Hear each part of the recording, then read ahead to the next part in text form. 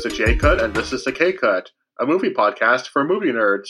This is Andreas. I created and help currently run Films Fatale, a film editorial review and interview website with masterclass lessons as well.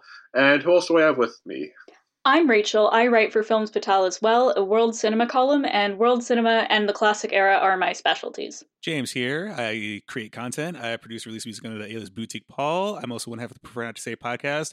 I will be a future Films Fatale writer whenever I figure that out. I also am a holder of Dogecoin, waiting for it to go to the moon. So today's episode is about documentaries. That's it. Just plain and simple. Yeah, I propose to everybody that we just discuss a documentary that we personally enjoy, because it seems like documentaries don't quite get the attention that they deserve all the time. We certainly haven't talked about them much. Yeah, we really haven't. And I know in the mainstream, it's not really... It just doesn't get the push that a lot of other, fictional movies get. There's like a stigmatization against it, where it's like these drab, boring, I think educational usually, sets a bad taste in people's mouths when they think of it that way. I hope to rectify all of that, because my top 100 documentaries of all time is actually coming out the first Monday of June, so next month. So, oh, that's exciting. That'll be cool. Yeah, when you proposed this, I was like, this is kind of going to be a little spoilery, and I was really trying to think of like a different way to put a spin on your question, but I just couldn't. Point being, I guess before we start, I want to quickly go into the types of documentaries that there are. They're not just interview-based or educational. There's all sorts of different things like video essays, concert films, and music documentaries, and something called City Symphonies, which was especially big back in the day, which I'll get into a little bit later. Documentaries are very multifaceted, and I hope that this episode really gives them the kudos that they deserve. So, James, I guess take it away. Since you came up with the topic, I'm sure you've got one in mind. Oh, yeah. I knew it instantly what I was going to pick for this one. I decided to go with what is my favorite music documentary of all time, and probably one of my favorite documentaries of all time in general, and that's Tupac Resurrection. Oh, yeah? Primarily because of the way it's made. It's all composed of archive material, so it takes audio interviews, video. There's nothing new shot for it, and then aside from some, insert shots to kind of round out some scenes, it's all just archive stuff of him, and his audio interviews are narrating the entire documentary. So it's like he's telling his own story. You don't have like the director speaking. You don't have new interviews with anybody. It's strictly all archive footage from when he was actually around, and the way they cut it up, it literally just kind of tells his story from birth to when he died. And it's just really amazing. I never thought I'd ever see a documentary that would kind of take that angle. Because, whenever you do retrospective documentaries, it's always, the people remembering them, or all those VH1 cliches. Yeah, or the director's trying to find out something specific. But this one is literally they just took everything they had of him and put it all together. And it's just a really cool kind of scrapbook of his life. And it's kind of amazing because, aside from the controversy, you'd see kind of a different side that you didn't see from when he was around, and the kind of persona that was kind of cultivated by the public of who he was. Yeah, that almost sounds like the Amy documentary about Amy Winehouse, where it was literally also just an accumulation of footage, and I don't believe there was like any like strict narrated voiceover or anything that was like trying to guide you in a specific direction. It just presented her as is. I haven't seen this Tupac one though. Well, it's crazy because the way they cut the audio of him narrating, actually he is guiding you through the story. That's cool. So it's almost like the end of To Pimp a Butterfly, where it's like it's his voice saying something else. Yeah, almost kind of like that. When did it come out? This was 2003. Okay, so it had been a few years since he died, and... Yeah. Interesting. Yeah, so it was sometime after. I think I was in middle school when it came out. But yeah, it was just something that just struck me as so fascinating. Just, this person's long gone, but they're back to tell their own story. And yeah, it's kind of crazy. That's really cool. And I'm guessing that didn't help with all of the conspiracy theories that he's still alive, because how could he narrate his own documentary or whatever people say? Don't you know all footage is recorded live, Andreas? Well, don't say that to me, say that to other people. But I mean, that's still huge. I wonder, because there was like this whole thing between Notorious B.I.G. and Tupac. Did Biggie Smalls get a similar treatment at all? No. No, he didn't. Okay. No, there wasn't any sort of documentary. I don't remember who made this one, but it wasn't anybody he had any affiliation with. It was like some filmmakers who wanted to put this together or something like that. Yeah, I'm gonna have to check that one out. I am a big Tupac fan, so I feel that sounds like it's like right up my alley. So fantastic, Rachel. What did you go with your doc? Okay, so mine is actually a documentary short. Surprise, surprise! I love shorts, and this one is called Bitos, and it's by a filmmaker named Elimaya Tailfeathers. And she's very interesting because she puts a lot of her personal life into her films, but she's also quite political. Sami on her dad's side and Blackfoot on her mom's side. That's how she identifies. And she splits her time between Sápmi, an area in northern Scandinavia, and Vancouver area. So she's an actor and a filmmaker. And this movie is a short about the story of how her parents met and their relationship with each other and how they built their family literally across continents. And they were both very interesting people. So there's a lot of going into their backstory and also her relationship, especially with her father. There's some beautiful footage of her and her dad on a road trip through Norway. And she uses many different techniques to tell the story. She has animation, she has archive photos and a bit of footage, and then she has modern day stuff with herself and her family. And it's almost like a contemplative piece. She sort of steps back and observes the way her parents' story played out. Yeah, it's a very peaceful movie to watch. You get a very full picture of this family and how they came together. I believe her parents did eventually split, and they go into that a bit. It's been a few years since I've seen the movie. But it's truly an extraordinary story, and she portrays it very well. Yeah, this looks like it was a staple at that year's Imaginative, which is a very coveted film festival in Canada. So that's pretty cool. I saw it at Skavmagovat and the Sámi Film Festival, and it was promoted pretty heavily there too. I haven't seen anything else that she's done. Have you? Like, is she like predominantly a documentary filmmaker, or does she kind of do everything?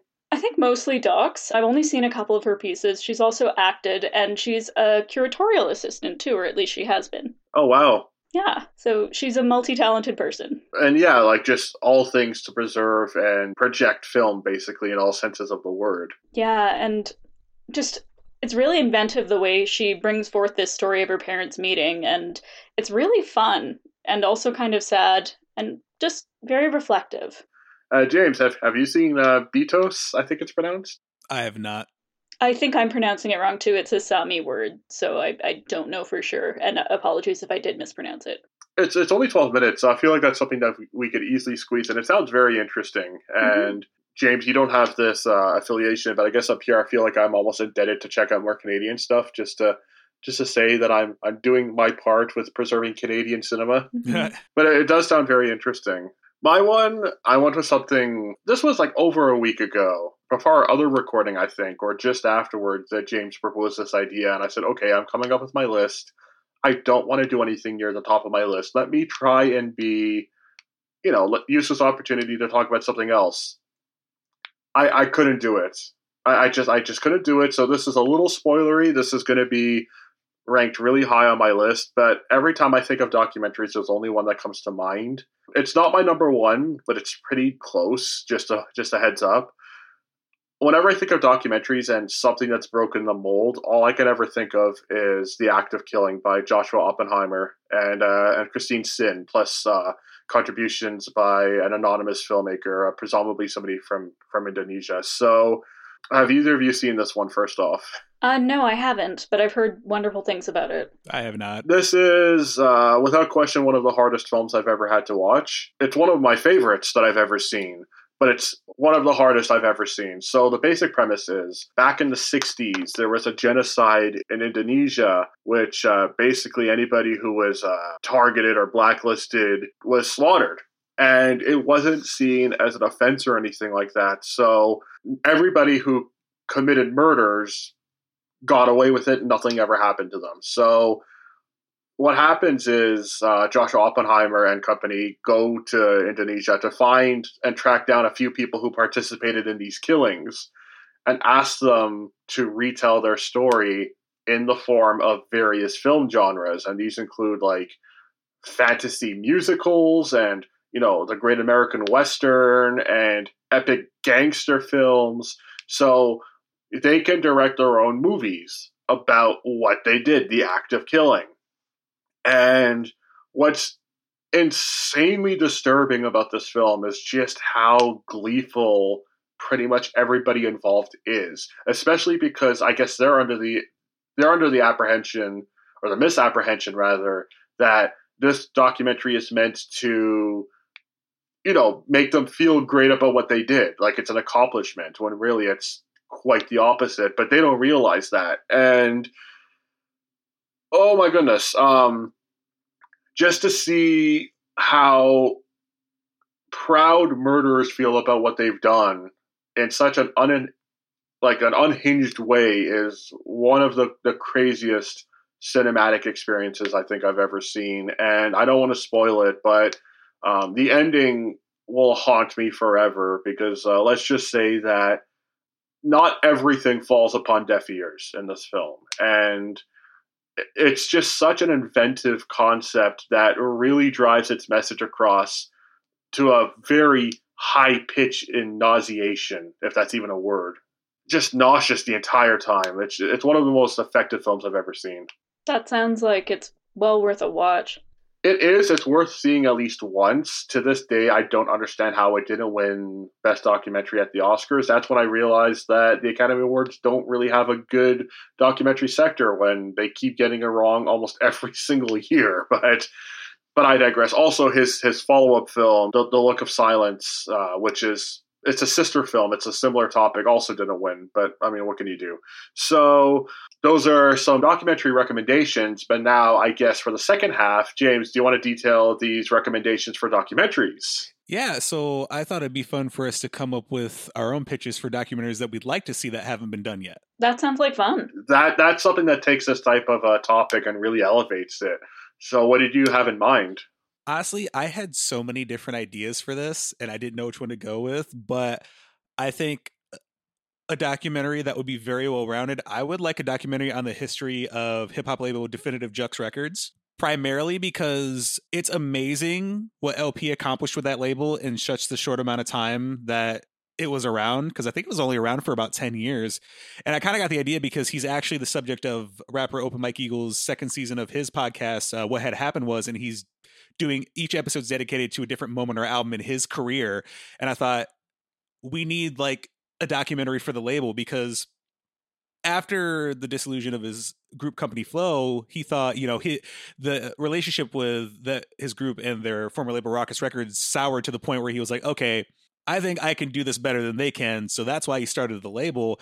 And it's impressive how in such a short amount of time, like the first string of releases were all released to critical acclaim, which is not easy for an independent label, especially a small independent label to do. But it's like, it just hit home run after home run. I mean, right at the beginning, it was, I think the first two full-length releases were Labor Days by Aesop Rock and The Cold Vein by Cannibal Ox, which both released to critical acclaim and made top lists at the end of the year on like every magazine.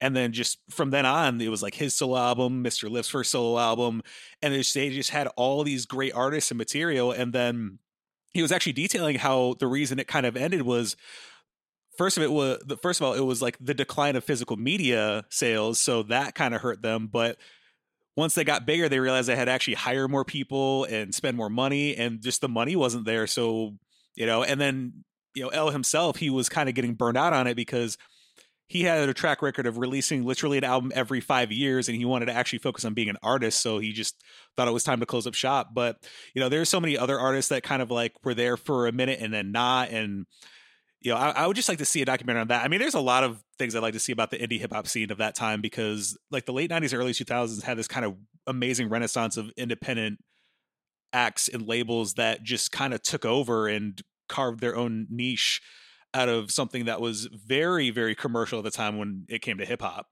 Yeah, I've just always I'd like an entire history, like interviewing everybody and just chronicling the whole. I mean, honestly, I'd like it to be a series, because there's just so much to tell. Because I mean, 10 years and all these artists and releases, there's bound to be like a million stories. Yeah, the independent hip hop scene is really something, especially because I feel like indie hip hop is something that people appreciate a hell of a lot more now, like on a grand scale when it comes to like SoundCloud rappers and that sort of a thing. So especially for the younger generation to be able to find an attachment to it in such a way. That would be really cool. Well, it's interesting because the decline kind of happened when the line kind of got obscured, because it was like once the 2010s hit, things got really different with like the decline of sales. So the sales kind of made things weird because you had indie artists like topping the charts because of how, the metric for it was so minimal because people were only sending tens of thousands of records. And then once streaming hit, everyone had a wider audience. I mean, indie hip hop actually is appreciative of the pirating age because thanks to Napster, so many more people got to hear their music than they ever thought they would. I mean, yeah, it was stolen, but it helped build their reach. Right, exactly. That does sound really cool. I would definitely watch that, I think, and I'm sure a lot of hip hop hits would. Honestly, my goal is to make it one day. Oh, I mean, sure, why not? Unless somebody hears your idea and takes it now. I'm looking at you, whoever's listening and thinking of that. But hopefully not. Hopefully you are granted access to that. When it comes to mine, I don't care. Rachel, what about you? What's your hypothesis for the ultimate documentary that's yet to be made? Well, I went with music too, but it's slightly different. Have either of you heard of a band called the Rock Bottom Remainders? No. Nope.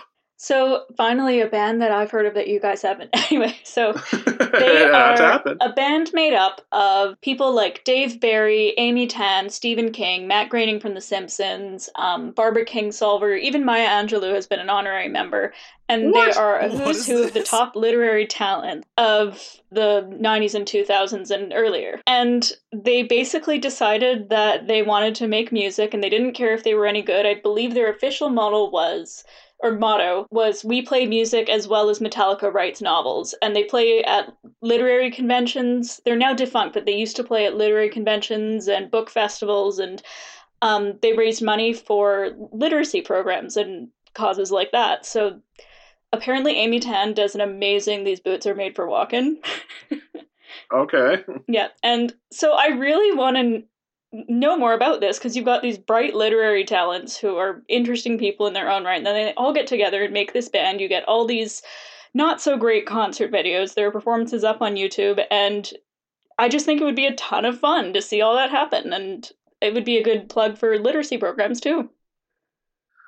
I have never heard of this in my life. This is like some like elite secret club society type thing. That sounds crazy. Clearly, yeah. Stephen King and Amy Tan have both written pretty extensively about it, so it's out there. But they tend to pick up writers as they go, so there's a lot of people who've been involved with it at some point. This kind of sounds like when Macaulay Culkin had that band, the Pizza Underground. And but that was just stupid. No, I'm just saying it's just one of those things where it's like people you don't expect to form a band are just like, here, we're just going to do this, and just. Yeah. I mean, yeah, obviously that one was stupid, but this just sounds, I think just the cast of people you just listed was just like, I'm sorry, wait, what? Yeah, exactly. What instruments do they play? Is Maya Angelou wailing on the guitar? Like, what's going on? Like, I'm not sure if she ever performed. I'm just going to look it up super fast, but I think they mostly just danced around. Like Amy Tan was hitting people with a whip in one. Like that's the one I remember most. Yeah, that was These Boots Are Made for Walking, and so there'd be one guy complaining, no fair, Dave Barry got the cigarette put on his chest. I want that this week, and stuff like that. This was from her book. I think I need a documentary just not to find out more, but just for any of this to make sense. Like, I'm so confused right now. And these are all people, they've been in writing careers for a long time. They're all on the older side, and they're just like, we're gonna have fun. That's it. Wow.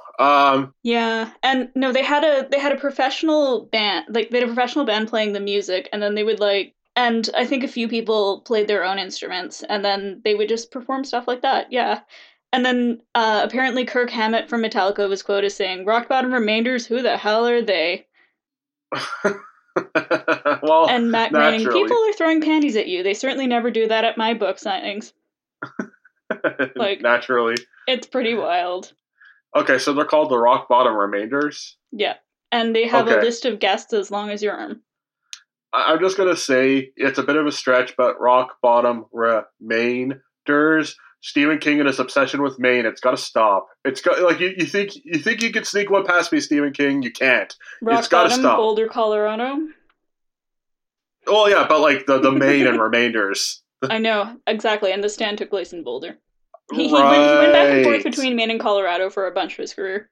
Okay, see, I didn't know that. I just knew about his maid obsession. I didn't know about the Colorado one. Yeah. Anyway, I'm waiting for their album still.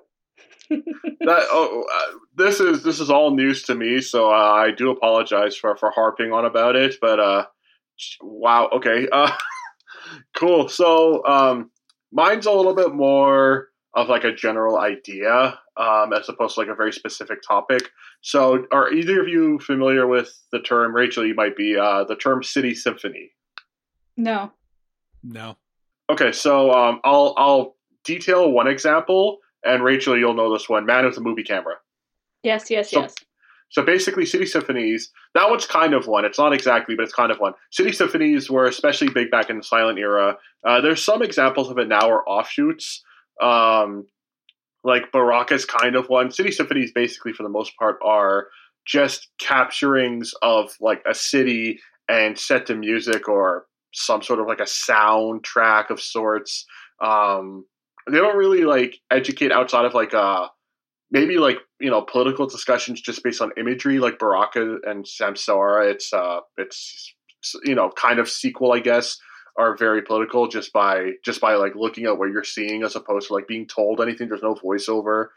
Yeah, that sort of stuff. So I'm thinking that, you know, we're still getting ones like that because, you know, Samsara is not that old. It's like 10 years old, I think. But a city symphony, and I might have to detail some of this, a city symphony, like a modern day one, set to the Disintegration Loops by William Basinski. Are either of you familiar with that musical project?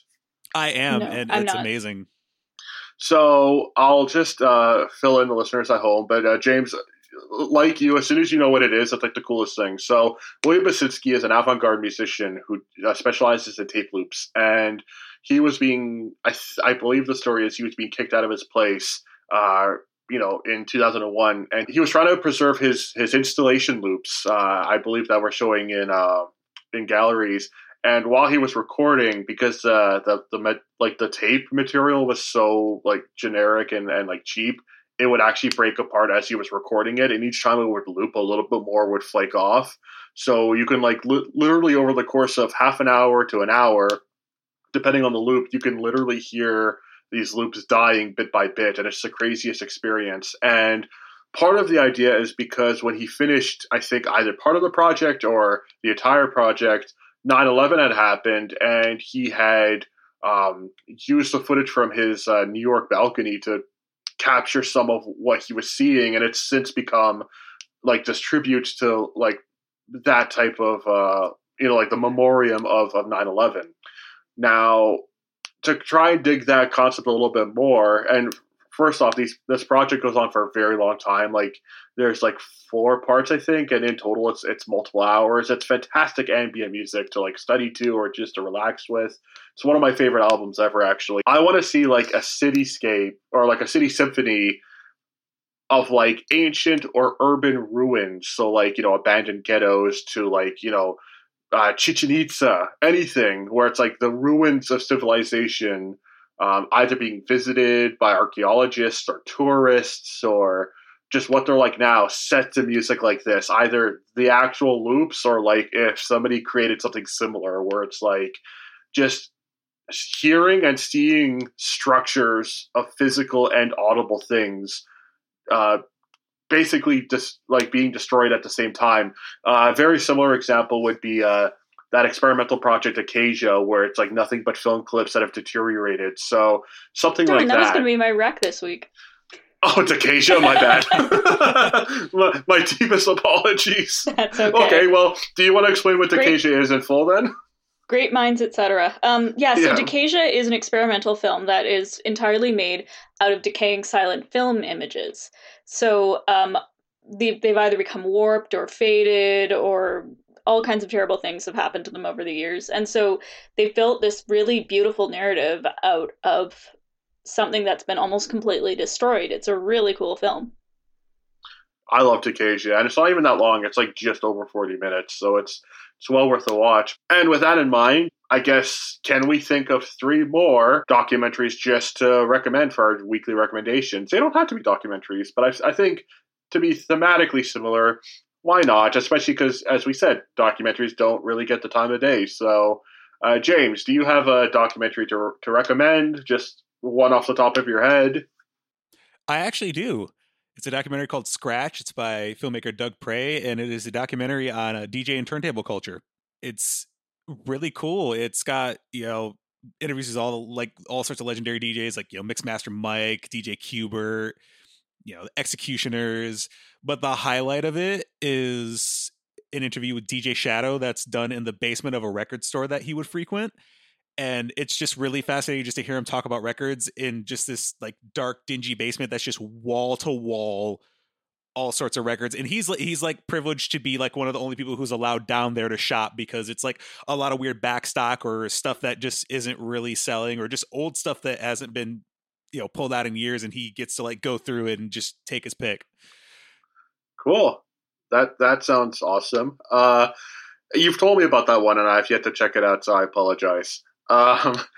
Speaking of you, my weekly recommendation is one that was in my mind when you brought up the Tupac documentary. There's a fairly similar, not identical, but a fairly similar one, which I think is an overlooked documentary. And it might come as a shock to potentially both of you, but certainly to a lot of listeners. I'm a really big fan and aficionado when it comes to like the music and life of one Lisa Left Eye Lopez, former rapper who unfortunately died in a terrible car accident, and was a member of TLC, the R&B group from and formerly New Jack Swing group of the 90s and 2000s. And for the longest time, like this is like going on 10 years ago at this point, and I think it's still online to watch just anywhere. The documentary "The Last Days of Left Eye," which was intended to be, I've seen that. Isn't it something? I think it's a very underrated documentary. It was supposed to be her way of saying, "Hey, this is my side of the story," because she had quite a tainted reputation at that point, and she wanted to explain her side of the story, and unfortunately, it became something else. And it's one of those documentaries where it's just so serendipitous, where it's like she's talking about like her spiritual side and her belief in like, personal demons and everything before the unfortunate tragedy happens, which you basically do see on film. And it's one of those things where documentaries sometimes can just they really are just like life, where they take these directions you don't expect them to, whether it results in happy things or in tragedy. And yeah, it made my documentaries list towards the lower end, but The Last Days of the Left Eye is a very underlooked documentary. All right, well, I'm going to go on the documentary track and continue with film preservation, like Decasia, and I'm going to talk about Dawson City Frozen Time. It's a documentary about a bunch of films that were discovered in an abandoned swimming pool in Dawson City, Yukon, and because it is in the permafrost, these films were perfectly preserved. Some of them had been thought to be lost, I believe, beforehand. And the movie's not just a history of these films, but also talks about Dawson City in its heyday, and it gives you a real picture of that time when they were sort of the end of the line for silent movies. And it's a really good look at an era that a lot of people have forgotten, and some films that we thought were gone.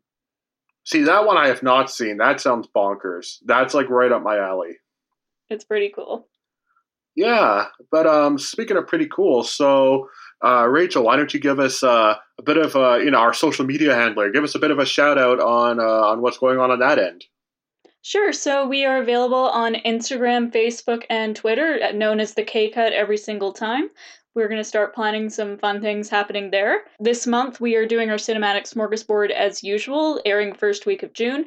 And our film it's called Under the Cherry Moon, I believe, right? Yes. And it stars the one and only Prince. So if you guys want to watch along with us, then go and find it. So that was the K-Cut, and now we are going into the L-Cut.